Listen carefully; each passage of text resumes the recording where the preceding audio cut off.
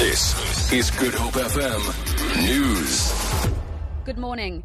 The country's troubled economy, state-owned enterprises and the students' threat to shut down universities are expected to again come under the spotlight when the Cabinet Lekgotla gets underway today. The Lekgotla is a midterm review of government performance. The ANC's poor performance at the polls has intensified pressure on government to address the crises facing the country. Ntebo Mokobo reports. 6 months after the last Lekgotla, very little good news to report on. There's been no load shedding for a year, but the country narrowly escaped being downgraded to junk status. The economic growth was revised downwards to 0.6% and unemployment spiraled to record levels. Government will once again have to deal with the tertiary funding crisis as students again demand a 0% increase to tuition. But National Treasury says it is not budgeted for.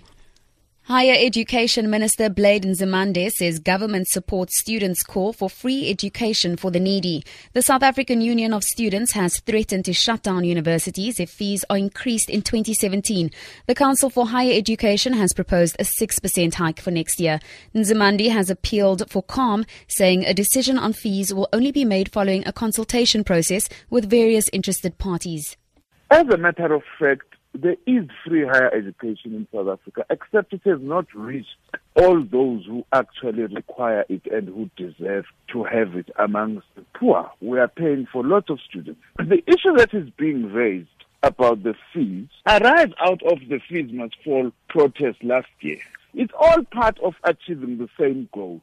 As government, we are on the same side as students. The issue or the debate may be about the pace and the question of the availability of resources.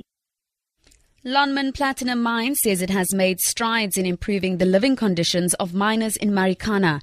This as trade union AMCU says the living conditions of families of mine workers killed by police during an unprotected strike in August 2012 hasn't changed for the better. Today, the DA, EFF and other smaller political parties are expected to join AMCU in commemorating the 4-year anniversary of the massacre on the infamous Kopi in Marikana in the northwest.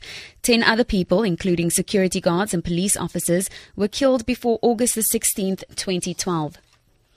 And in your international news, the Pentagon has announced that 15 people being held at the Guantanamo Bay Detention Center in Cuba have been transferred to the United Arab Emirates. It's the largest single transfer of detainees during Barack Obama's presidency. Warren Bull reports.